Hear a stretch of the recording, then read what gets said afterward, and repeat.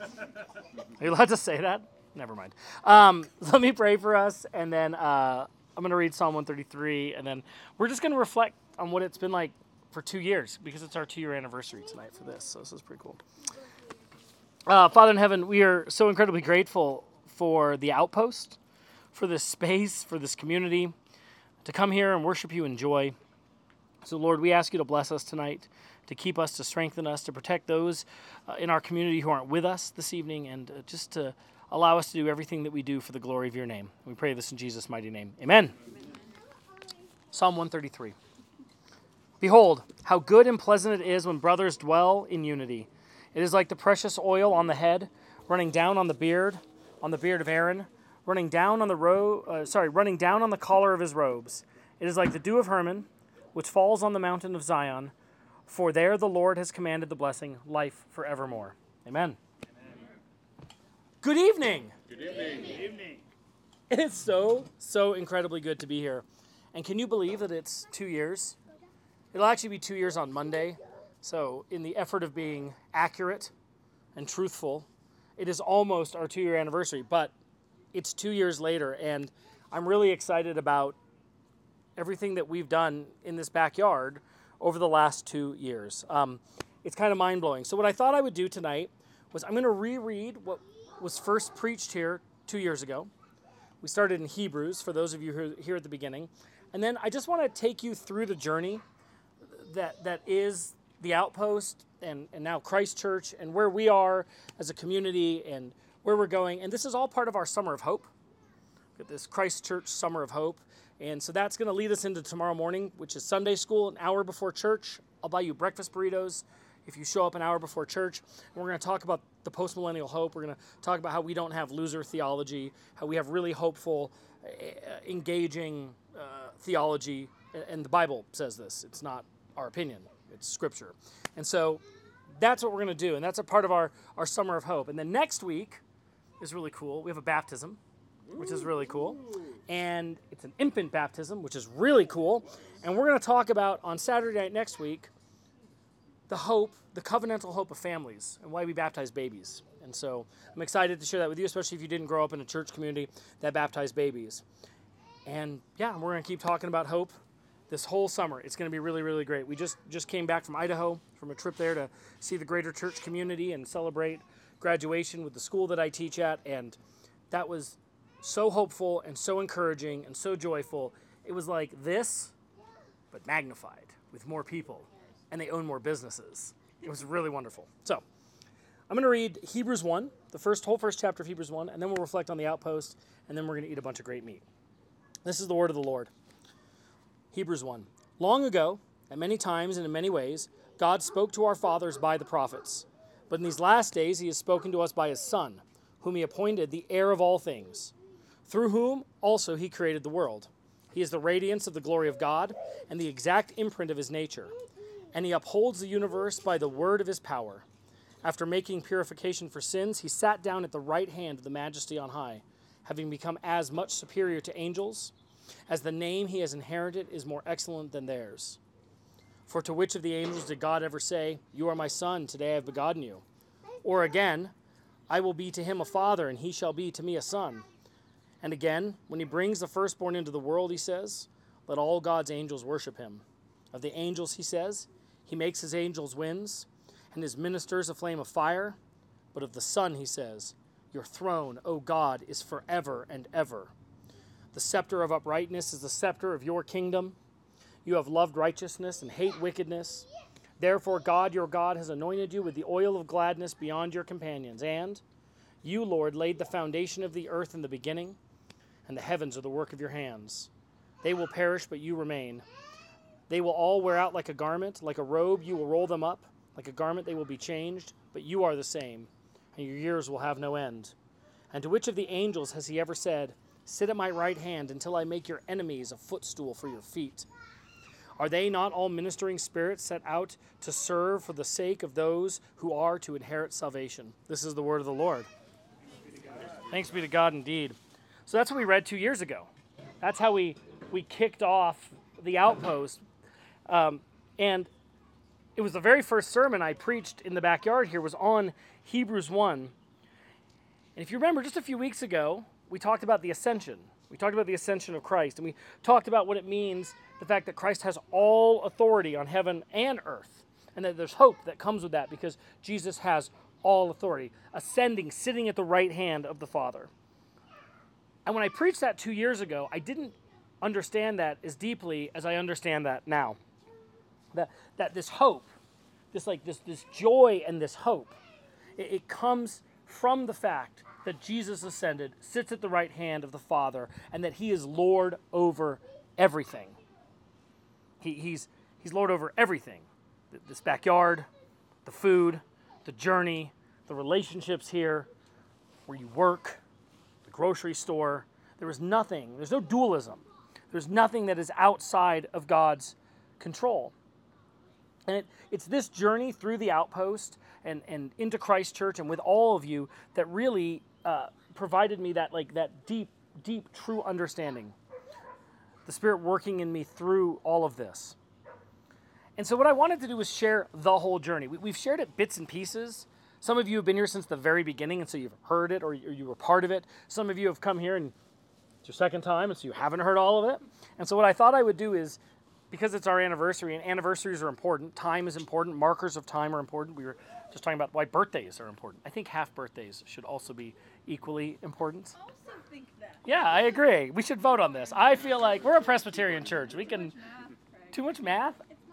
Not if you're a math teacher. Newborns weeks are important. Yeah. You're saying it's the math teacher in the group's job to celebrate everyone's happy. I'm willing to put it in an Excel spreadsheet and make Excel do the work, yes.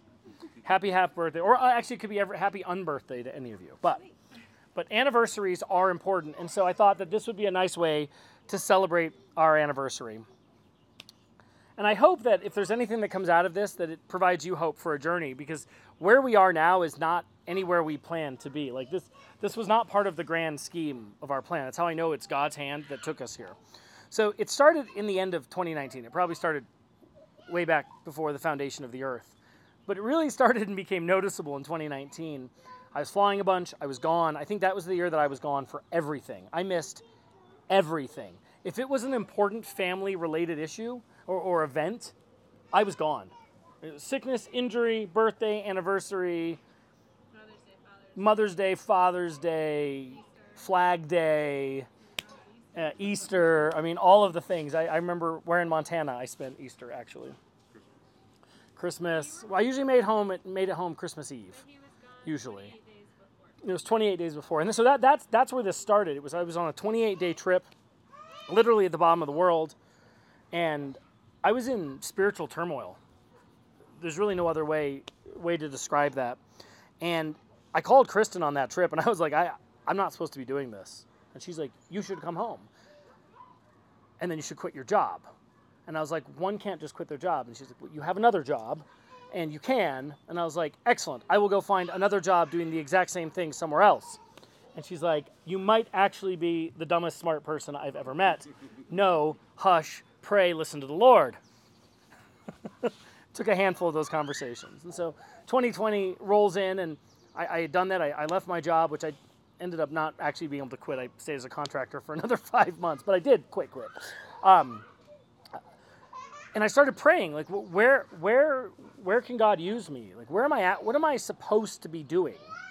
And it led me to apply for a job with Denver Rescue Mission.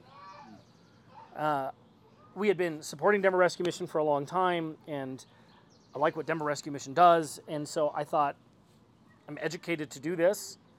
That's a place I feel passionate about, and a community that I feel passionate about. I'll apply. So I applied. I think I got a cursory email, and then COVID happened. And so COVID Stan happens, and now all of a sudden, I'm not flying at all, because we couldn't fly, because you couldn't sit within a certain number of inches or something from people, and you could only touch things in certain ways, but you were only safe to breathe standing up in the restaurant. No, sitting down in the restaurants, but not standing up. It was very confusing. The rules changed all the time. So COVID happened, and we were home. It was the first time in my life I'd ever actually just been able to be home and be present and like really experience. And it was incredible. It was like life-changing. And so it was this time of prayer and reflection, and I was wrapping up school, And I ended up reaching out to the church around the corner here because I knew the pastor, and I was a seminary guy, and I said, hey, if you need any help, like volunteer or whatever, I'm hanging out at home because COVID stand, let me know. And he said, actually, we don't need volunteer help, we need a pastor. I said, oh, that's unique. I never thought I was going to go into vocational ministry. So we prayed, and that scene, and all signs kept pointing to that direction for my life and for our family. And so I ended up taking a job, and I took a job at a church that was a really bad fit. And I was warned that it would be a little bit of a bad fit, but you didn't really know. And I didn't really know that I just really didn't know there were like divisions in the church world that way. I didn't grow up in the church. I mean, people are sinful. None of this should have been a big surprise to me. I didn't know there were pastors that didn't like really believe in God. That was a surprise to me, or the authority of the Bible. I thought these things kind of came with like, if you are a pastor, you believe that God exists and the Bible is true. I felt like that was like, but it wasn't for some people. And so, pastor of this church, I was really fortunate. We had a really wonderful community for people that we got to care for. But bless you, but it wasn't the right fit. And we knew it wasn't the right fit because I'd been sitting on this ordination committee, and they said, well, there's like 13 people. And it was on Zoom because God's people who aren't worried about dying had to do it on Zoom. That's neither here nor there. So it was on Zoom, and there's 13 people, and one of them said, well, we have a problem with your statement of faith. I was like, oh. Okay, and they're like, well, you said that the Bible is the Word of God. And I was like, yes. Probably. And they said, yeah, that's a problem. And so that was where we started to realize that maybe this wasn't going to be the right plan. And there were hopes, I truthfully, like there were hopes that we could maybe help reform and help. It's a beautiful building, and it's in a really good community, and it's walking distance from the house. Like, if God opened that door for us. And so it was a really excellent education in a lot of things, and one of them was standing firm. And that really happened for us because we had started like experiencing what was going on in the church I was working at and trying to figure out how we would respond and how we would stand firm and how pastoral staff responded to me differently than congregants did. Congregants were really positive. Pastoral staff was slightly concerned.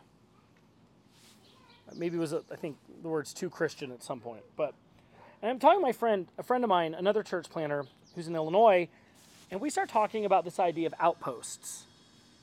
Like, we need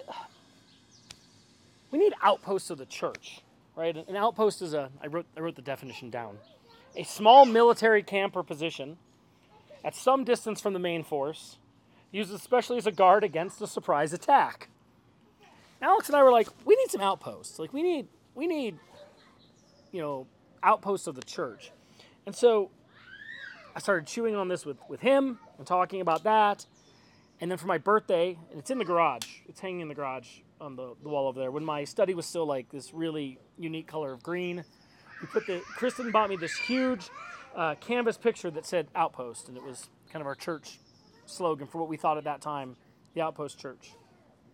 And she said, I want you to hang this up because, you need to keep thinking about where God is taking you and to stand firm. And so then we end up in South Dakota. It's during COVID. You guys might not remember, but people told you that you had to wear a face diaper that many people said didn't work. And they were called liars.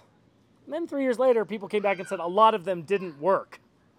It's unrelated to anything I'm saying now. Our greater Christian community wanted to gather and wanted to give people the free choice should they want to wear a face diaper or not. And so there were not many places in the United States that allowed anyone to make that choice. But South Dakota did. And so there was this conference called Fight, Laugh, Feast in South Dakota, and I thought that would be really cool to go. And I didn't think anybody else in my family in their right mind would want to go to a church conference. So I said to Kristen, I think I want to go to this thing in South Dakota. And she said, well, we're coming with you. And I was like, it's like 3 days of pastors talking. And a psalm singing and beer and a bunch of other stuff. And she said, I think it'd be great. And it was incredible. It was unlike for any of you guys that have been to conferences can kind of stink, right? Like there's vendors, there's a handful of speakers, and it's all, and especially if it's like a religious conference, you could think like, how much fun could that actually be? It was the Outpost. It was 2,000 of us. It's great. We sang psalms, we drank beer, We ate food. We talked about the Lord. And at one point during that conference, this woman goes up to ask a question. And she says, "Hi, I'm a teacher in Colorado." And Kristen's like, "I'm going to find her after this." So she asked a question about some things about standing firm at the school that she taught at. And we went and tracked them down. Well, actually, Kristen tracked them down. I went to the restroom with the kids. We couldn't find Mom. And I said, I bet Mom went to find those people. And they became friends of ours. They've since moved out of Colorado, unfortunately. And they connected us with the church that is our sponsoring church here. So we end up, he says, "I want you to come over to this pastor's house. He's a really nice guy. They have 2 dinners a month. They're called parish dinners." I was like, "We can just show up?" He's like, "Just show up, walk in the door, it's no big deal." Never to say no to good free food. We showed up, and it was great. And we met in our friend Brian's backyard, a lot like this. And he did what we're doing here now, a bunch of barbecue, like chicken out on the grill. And they chatted, and they sang some songs, and everyone just hung out, and it was great. And so I sat on the floor with Brian for like an hour, cross-legged, drinking whiskey and chatting about this whole journey. And he's like, "You need to plant a church." And I said, "Excellent." I said, "I don't really know how to do that." He said, "Well, we don't have a church planting arm." He said, "But if you build it and come back, that'd be great." And I said, "How does one do that?" And he said, "I don't really know." So I ended up quitting the church I worked at. And we said, okay. What, a week or 2 later after that, we were at Costco. Yeah. So Do that. couple weeks. We're literally walking through Costco. This happened. So if the Outpost started June 12th, we were. What'd you say? It's always Costco. We were probably the Outpost probably became an idea, like a formal idea, June 1st. No, it couldn't even been that much earlier. It was probably like June 5th. It was probably a week. Was it in May? Was it that far in advance? Okay, yeah, we had a couple weeks planning. And we're like, okay, we can do this. We like people. We have a backyard. We can cook meat. And I had the men's ministry, so I'll send the email out to everybody on the Lion's Den, and we'll just see who shows up. And like 50 people showed up. Were you here for your folks? Your folks were here for the first one. Yikes! Were you here first one? Me? Yeah. You're an OG for everything. Yeah, Jared's been at the beginning at all the things in the men's ministry years ago. Yeah, years and years ago, and at the wedding. Like Jared's been through it all, and so we started kicking it off, and we didn't really know what, other than we wanted to worship God, teach the Bible, bring people together. We'll do it on Saturday nights until we figure out how the body kind of forms. And so at the same time, a buddy of mine in the Anglican church is like, well, you can't have a church plant unless you have 50 people and $50,000. I've since asked where in Acts it says that. And the disciples did not plant any new churches unless they had 50 disciples, not 49, and no less than 50,000 gold talents. No. So they offered us an opportunity as a church planting apprentice to go help an Anglican church plant. And it was really helpful, and it was wonderful. It wasn't the right fit, but it was a good experience, and we learned a lot through that, things that we really loved and things that we didn't think were really fitting for our community. And so as we were in that church planting network, because the original idea was we were going to plant through the Anglican church, and we realized it didn't fit with the inner. I've always been a Presbyterian. I didn't always know it. There were a lot of setbacks. Yeah. We just felt we just need to have people. Yeah, and so Share the gospel. that's right. That's it. And so I chatted with them, and we decided that it would be good if we continued on the journey that we were continuing on and kind of separate our paths there. And so we did. And then we came to you guys, for those of you who were here, and we said, what do we do? And everyone said, we'd like to worship on Sunday mornings. And I said, great. Now we have to find a building. How does one find a building? So I wrote an email to the Lutheran church on the corner that's been empty forever. And I left it in draft accidentally. Because they never wrote me back, because I never hit send. It's two things 100% correlated. And at the same time, Kristen had said, well, we should call Table Public. And we had done some stuff with the Anglican church there, and I'd spent a lot of time and really appreciated the ministry that other Craig there has. And I said, there's absolutely no way the Table Public is going to have space on Sunday mornings. Like, there's got to be another church that rents their space out. And so I called Craig. He's like, oh, yeah, we can't get anyone to rent Sunday mornings because we don't have a nursery. And I said, well, we don't want a nursery. He said, wonderful. And we signed a 1-year contract that week. That's a God thing. And they have been so incredibly gracious to us. What the ministry work that they do for the greater community, the food work they do, the gardens, the addiction recovery, like it's layers of goodness that's coming out of that place.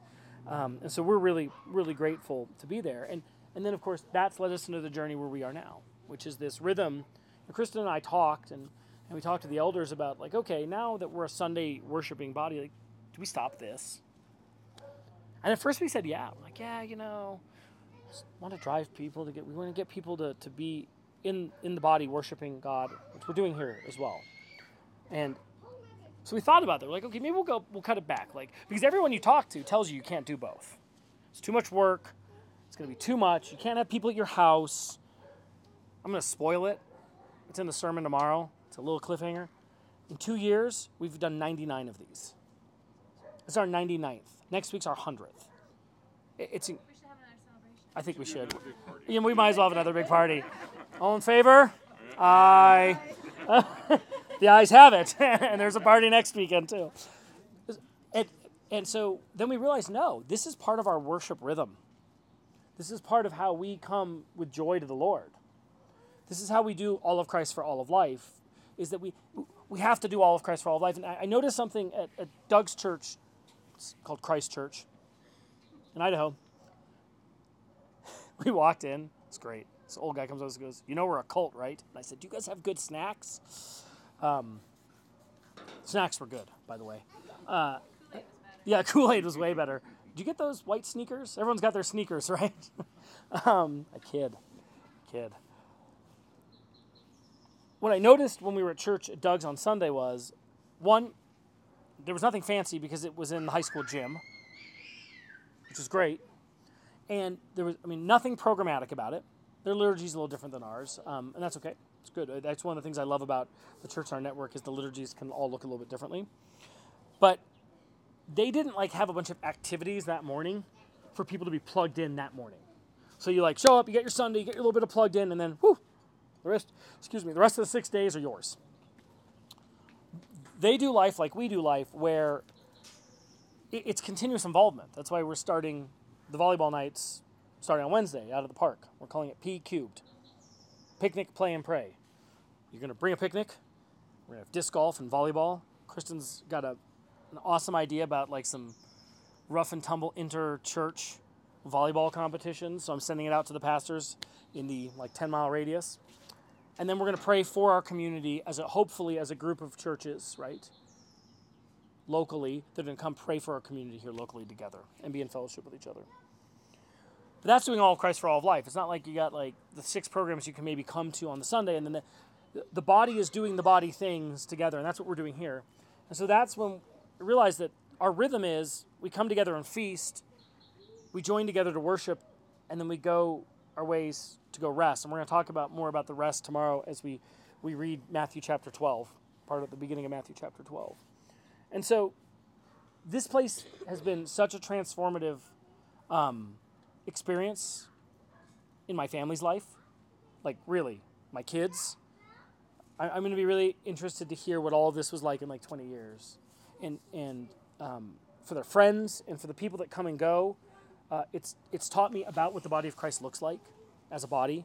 It's taught me about standing firm. It's taught me how to live the Christian life. I get to see the impact of Christ's ascension right here. I get to see what it means when people live a life acknowledging that Christ is Lord. Right? That knowing that your enemies can't do anything to you. God is for you, who is against you. And so it's been this really incredible 2 years. It's been really amazing. It overflows my cup in a way that I for a man who runs his mouth a lot, it's hard for me to articulate how much I love every one of you. And I'm really grateful for you guys being here.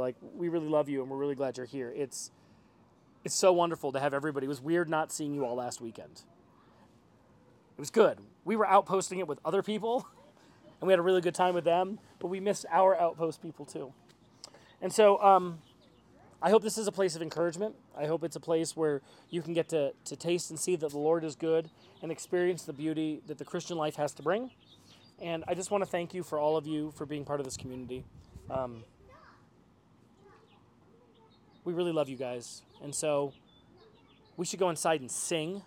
And then I have been marinating the flank steak in glory for the last couple hours. And so I want to go eat that. So let's go sing.